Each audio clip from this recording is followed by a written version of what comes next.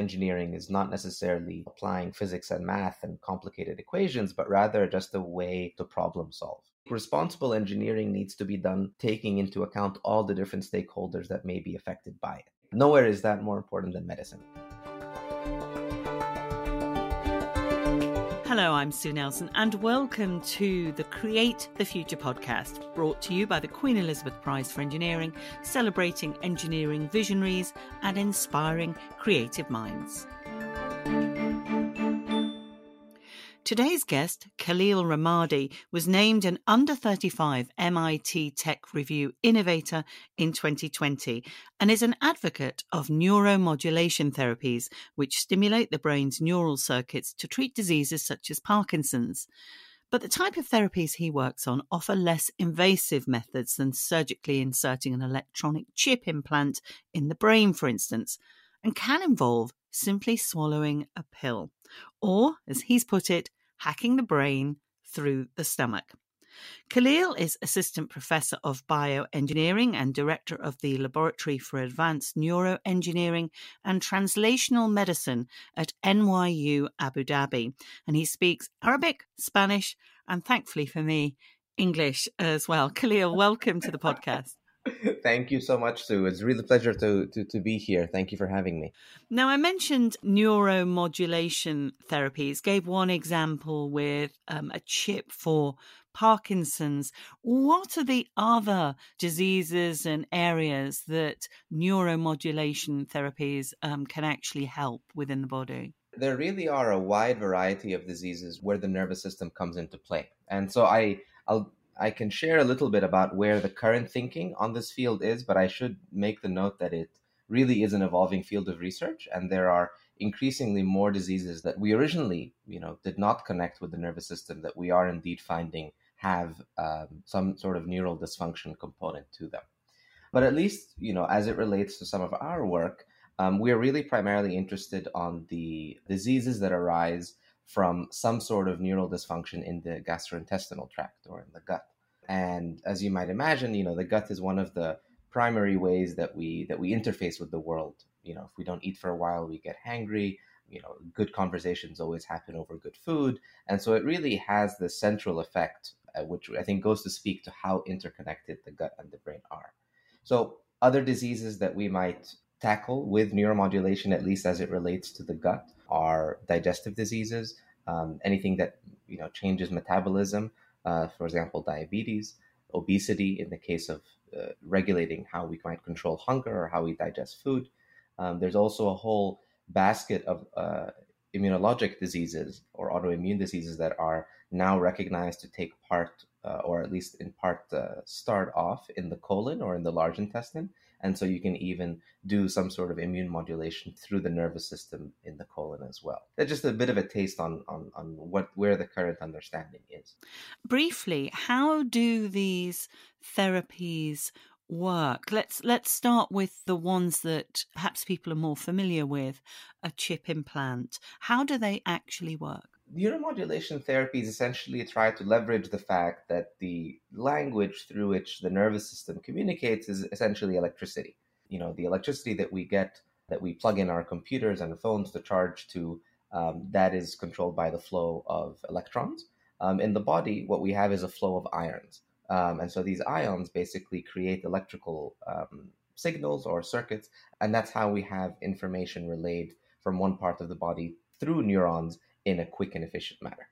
So when we come to neuromodulation, technically there are multiple different ways you might modulate neurons, which is really what we're saying. One of the most popular ways, even historically, if you look back, has been through the use of electricity. And so predominantly that has involved in placing some sort of conducting material, so an electrode, and then applying some sort of electrical current or voltage through it. To your point about other sort of electronic chips, there are a number of different reasons why we might do that. Some chips act more as sensors, where the primary goal is to gather data, while others might actually involve the delivery of certain kinds of stimuli. And so electricity is one example of such stimuli. So it's looking at a body as an electronic circuit, effectively, which then makes sort of an engineering mind such a sort of good way to approach potential therapies. Absolutely. I think that's a great metaphor. And there's actually, I I just ordered a book yesterday in the mail. No affiliation, but there's a recent book about, electricity in the body and how our understanding of it has evolved over the ages. I think there's a little fun fact that, electric eels or electric rays were used as early as in the time of the Greeks. And I think there's at least a anecdotal story that Aristotle would try to use these electric eels to zap people who were in chronic pain, which indeed is, one kind of therapy that we have for chronic pain is very selective stimulation of certain nerve bundles. So, it goes way back. We are kind of reimagining it. I think this approach of, like you mentioned, applying an engineering mindset and developing new kind of tools is really where the novelty comes in. That engineering advances have enabled us to do things like put all these electronics on a chip rather than walk around with, giant aquariums of electric eels. That's amazing to realise how far back that goes, because when I was doing some research for this, you mentioned how it was an evolving field, and I was interested to discover that, this is a pretty recent field, with the first implant for pain relief being performed in the late 1960s. So, as this is, Aristotle aside, a pretty recent field of medicine and bioengineering, why do you think the current methods need upgrading, essentially? This is a fundamental balance we always strive to when developing new therapies of how much do you need to understand how these therapies work so long as they improve patients' health. And so with that sort of mindset, I think a lot of the early clinical efforts, the one maybe that is most well, one that's very obvious that comes up is, for example, electroshock therapy that was depicted in the movie One Flew Over the Cuckoo's Nest with Jack Jack Nicholson, Nicholson, of yes. course. And so, that was a approach for treating psychiatric conditions. And, despite sort of the crude nature of the actual therapy and obviously dramatized a little bit in that movie, it did help some patients, and it still is a therapy that we use today. But if you were to ask the scientific question on why does it work, that you will find them a number of different reasons, and you'll be surprised how many therapies we still have for neuromodulation that we use even day in and day out in the clinic, and still don't have a fundamental understanding of why they work. In the last 20 years, we've had this other huge jump in the neuroscience field with the advent of things like optogenetics or other technologies that allow us to basically really understand all these different types of neurons in the body and how they are connected. And so luckily for us, given that we are primarily interested in neuromodulation, that understanding goes hand in hand with being able to develop tools more tailored to the specific, actions we're trying to achieve. And it's interesting how, you mentioned optogenetics, which is using light. And one area that you're specifically interested in is sort of getting to the brain via the stomach. Mm-hmm. And you've often called this sort of a bio nudge that looked like a pill, and it does. It just looks like a sort of headache tablet. And you call them ingestible electronics. So what's inside that really small pill? Just like the pills that we take today are basically loaded with different kinds of medicines or drugs. So these pills essentially act, instead of delivering chemical stimuli or substances, they deliver electrical stimuli. Going back to what the essence of neuromodulation is, we use electricity as a means of zapping specific cells along the gut to achieve some sort of outcome. And so these pills basically carry different types of electronic circuitry on the inside that is not exposed to the body, but rather the part that really connects with the body are these electrodes that we have on the outside. And so that's through which these electrical signals pass. I should note that unlike, pills that we take where you actually have some substance that is entering the body and exiting it, there is no such thing. So in this case, you basically have an electrical signal or a potential, so a voltage or a current that goes into tissue, and you're not actually delivering or depositing any sort of metal or electrodes or electronics in the body permanently. So are you sort of effectively doing microelectric shocks from the inside of the body instead of what used to be done in massive voltages on the outside of someone's brain. 100% correct. Yes.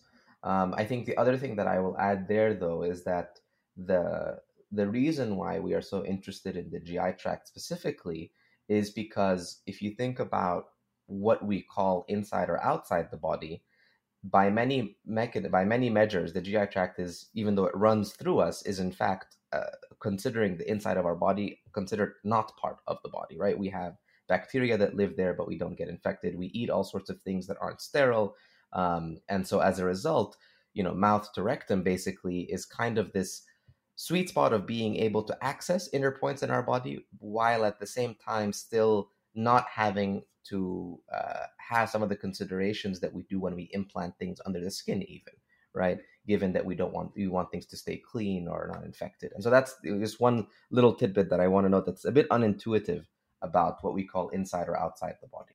It must also be a very delicate balance, because we know that the stomach acid, you also know that if you take a normal sort of headache pill, the pill's designed to dissolve in a certain way in order to deliver the chemicals at the right point and the right amount.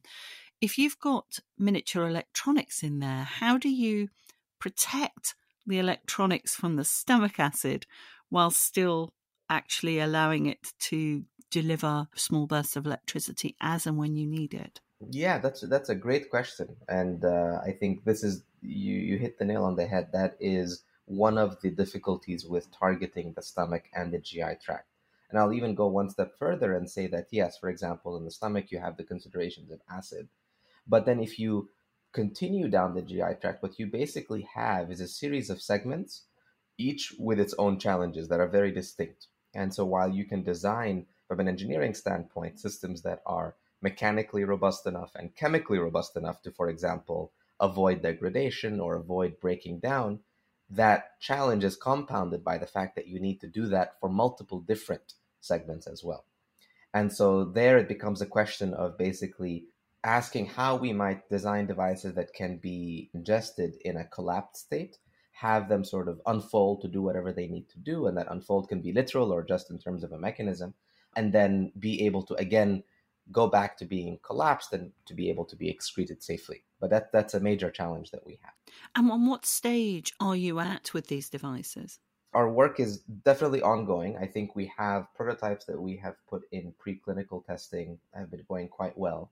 And then I think, towards, maybe this is a bit anticipating a question you might ask later, but getting towards ultimate wider scale deployment or access to these, I think we also need to grapple with questions on, how long do they stay in the GI tract? How long can they perform their function? And whether, do we really want to be excreting one electronic pill a day? How are we going to retrieve these? Are these going to go down the toilet and be flushed? It's probably not a great idea. So there are other questions there that I think beyond showing the use case, which I think is where some of our work has focused now and has been quite positive, I think the following steps need to take these practical considerations into mind as well. Now, you mentioned about being an engineer. Your degree is in mechanical engineering and bioengineering from Pennsylvania State University. You have a master's in mechanical engineering at MIT. What made you lean towards bioengineering as a career in the area of medicine? I joke that if you talk to high school me, I actually really wanted to work on planes. I loved aerospace. And as luck would have it, I talked to a few people, some of my mentors, and they're saying, well, SpaceX wasn't around at the time, and so they said, well, if you go down the aerospace, you're basically going to work for Airbus or Boeing. And so they said, why don't you stay a little bit more broad, do mechanical instead? And so I did that, and then, a few years into mechanical, I think I kind of realized I missed biology. I think this is something that occurred to me as I went in and out of clinics just for checkups. And I think it's a bit of a humbling experience to whenever you go into a hospital, and something that I really wanted to be a part of. And so that led me towards the bioengineering route, specifically with a focus on trying to, design technologies to have an impact on patient care and human health, but still applying sort of the mechanical engineering toolkit of building physical devices to perform different functions. And it's interesting that often when I've spoken to bioengineers, that desire, that the sort of human condition, the human body, the desire to help, it's definitely, a common theme amongst engineers in this area, that they really do see a sort of ethical point to their work. Although, to be fair, most engineering has a sort of, problem solving based aspect of it that is also there in helping people. In terms of your other areas of research, is because it's so connected, if you're looking at these ingestible electronics, that you could then deliver drugs in maybe a new way with something called neural drug delivery. Yeah, so I try to base projects in our lab on fundamental clinical needs. And so when we, speaking on the ingestible pill front, there you're right, engineers like to think in terms of problem statements. The problem statement is that, medicines have a lot of side effects and surgeries are invasive and, have recovery times and other off-target effects as well. And so the question there is, can we do things that are more targeted and less invasive than either of those? For the neural drug delivery space, I mean, that's an issue that also is kind of rooted in the problem of when you take drugs orally, they go everywhere. And so, for example, in Parkinson's disease, what you find is a lot of the medication that we take or that we have for these patients are meant to supplement basically a deficiency in dopamine levels in a specific part of the brain. One of the main issues we face as patients get progressively more depleted in terms of dopamine in this circuit is that the actual basically pro-dopaminergic drugs that we take orally, we have a pretty good mechanism of having them only be uptaken by the brain. But then within the brain, you start having basically too much dopamine uptake in regions that are perfectly healthy. And so again, you go back to this dopamine dysfunction. And so that's the sort of, case study I think that we are focused on asking the question of, can we deliver these drugs in a more targeted, more efficient manner? Now, what we've worked on have been basically developing probes or little tiny cannula or tubes that we can implant into the brain and leave chronically implanted. And, we do a variety of engineering trickery to try to make these as small as possible, as flexible as possible, really with the goal of avoiding all these off-target effects as well. And so that same approach can be translated over to other conditions like epilepsy, for example, where again you have this issue where the drugs we take orally, they go everywhere, and they kind of don't enable a patient to fully sort of regain a quality of life without significant off-target effects. Let's go into that engineering trickery that you mentioned in terms of the probes for the brain. What do you actually do to improve them? The goal with anything in the brain is basically to, one, make it as small as possible, and two, to make it as inert as possible to avoid any sort of long-term inflammation or reaction from the body. I guess I'll throw in a caveat that we do have some research, and others are also working on trying to make these implants more living, more, made of basically biological materials that would really integrate. But that is, I think, a little bit still upstream in the experimental side. But so as far as these probes go, you have a couple of different issues. So if you look back, for example, at some of the deep brain stimulation systems from the 1970s, which was the first generation of them, these probes they tend to be roughly the size of a chopstick, right? So on the order of a couple of millimeters. And the reason that they are that relatively big is that, one, they need to be pretty rigid in terms of being able to be implanted. And they also need to be rigid in terms of being able to know where they are going in terms of trajectory. So, for example, the way that these probes are implanted in the brain is you basically have XYZ coordinates where you navigate to, and then you go in a little bit blind to a certain extent that you're not really, opening and exposing the whole brain. You're kind of just relying on them to go in a certain way. And so one of the issues that we faced was, as you make these probes smaller and smaller, now we're getting away from a chopstick size and we're ending up more speaking on something like a hair, right? So you take an individual strand of hair and try to poke that hair into, say, some yogurt or Jell-O. 99.9% of the time, it will not go in a straight trajectory. It's going to go in all sorts of flimsy because it's not a mechanically robust structure. And so some of the engineering approaches that we've taken there have basically said, how can we make these probes smaller to make them less invasive, less reactive, less traumatic during insertion, while at the same time retaining their placement, for example. And so there we have some work showing that just even applying a mechanical polish to this probe at the tip can actually guide this probe in different ways. And so by rotating it, for example, on the way in, you can kind of basically guide in 3 dimensions where this little hair ends up. Funnily enough, that was one of my first thoughts, would be that sharpen the tip.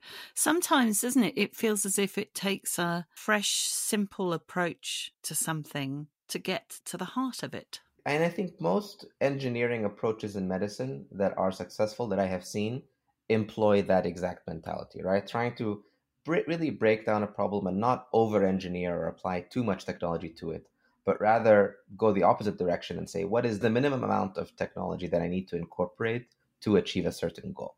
You're absolutely correct. So where did your love of engineering come from? Has it always been there, or was it something from university onwards, or was there a sort of an event in your childhood that just made you think, I just love finding out how things work, fixing things? That's a great question. I don't think it was so much how things work. I think it was looking at how things were designed. And this is something that I think has evolved. But what fascinates me in a certain way are problems. And I don't mean problems like big scale problems. I mean just even looking at how individuals interact with technology, I think are really fascinating. Because I think everyone walking around the street has problems that they have come up with their own solutions for. And I don't think we do enough to acknowledge that. And this is, I think, something that we could do better for the younger generation, to show them that engineering is not necessarily all applying physics and math and complicated equations, but rather just a way to problem solve. I think responsible engineering needs to be done taking into account all the different stakeholders that may be affected by it. Nowhere is that more important than medicine, where I think that the role of engineers is, has the potential to be this joining factor between the technical world, the clinical world, and the patient world as well. And did you really find that when you were interning at a hospital as part of your PhD? Because I saw that I love this expression that you'd written in a blog, you called yourself an engineer in a white coat. Yeah, that was, I don't want to call it an identity crisis, but I definitely felt like I had split personalities there. No, I'm really grateful, I think, for experiences such as those that I had during my PhD, because, there you are basically immersed in the clinical world, and you get really a firsthand view of what happens when you try to incorporate new technologies in the clinic. And you see that sometimes really the reason why new technologies or techniques might fail are not because they're not good or not because they don't work, but because they just don't fit into a specific culture in the clinic or hospital, or because you are, assuming that certain people will do things when they don't need to. Like, for example, like if you try to add any sort of technology saying, we can actually reduce the presence of disease or side effect X for patients in the hospital, nurses just have to do this one thing and it'll only take 1 minute per patient. Forget it. That's not going to happen, right? And it's especially not going to happen if you approach this without actually consulting with the nurses first, right? So again, it comes back to these technologies don't exist in a vacuum. They have to fit into a culture that already exists. And so engaging with the people that are part of that culture, I think, is a crucial component in what we do as engineers. And engineering is all about technology and innovation and seeing connections. And there have been some amazing innovations that have been awarded the Queen Elizabeth Prize for engineering. I mean, this is a really interesting area as well. But is there a sort of a type of engineering that you would like to see win the prize one day? I'm not sure. I mean, I'll be biased and say that I think the kind of work that we do in terms of neuromodulation less invasively is really cool. What I've really enjoyed, honestly, seeing the recent winners of the Queen Elizabeth Engineering Prize has been seeing that all these technologies have really impacted patients. And I think this is something that, again, the engineering world is sometimes not blind to, but sort of focuses more on the development of technologies that are cool or sexy, rather than focusing on which ones have actually gone on to impact patients. I'll have to get back to you on a specific one. Khalil Ramadi, thank you very much for joining me on the Create the Future podcast. Thank you very much too. Really, really enjoyed our chat. Me too. Find out more about the Queen Elizabeth Prize for Engineering by following QE Prize on Twitter and Instagram, or visit qeprize.org. Thanks for listening, and join us again next time.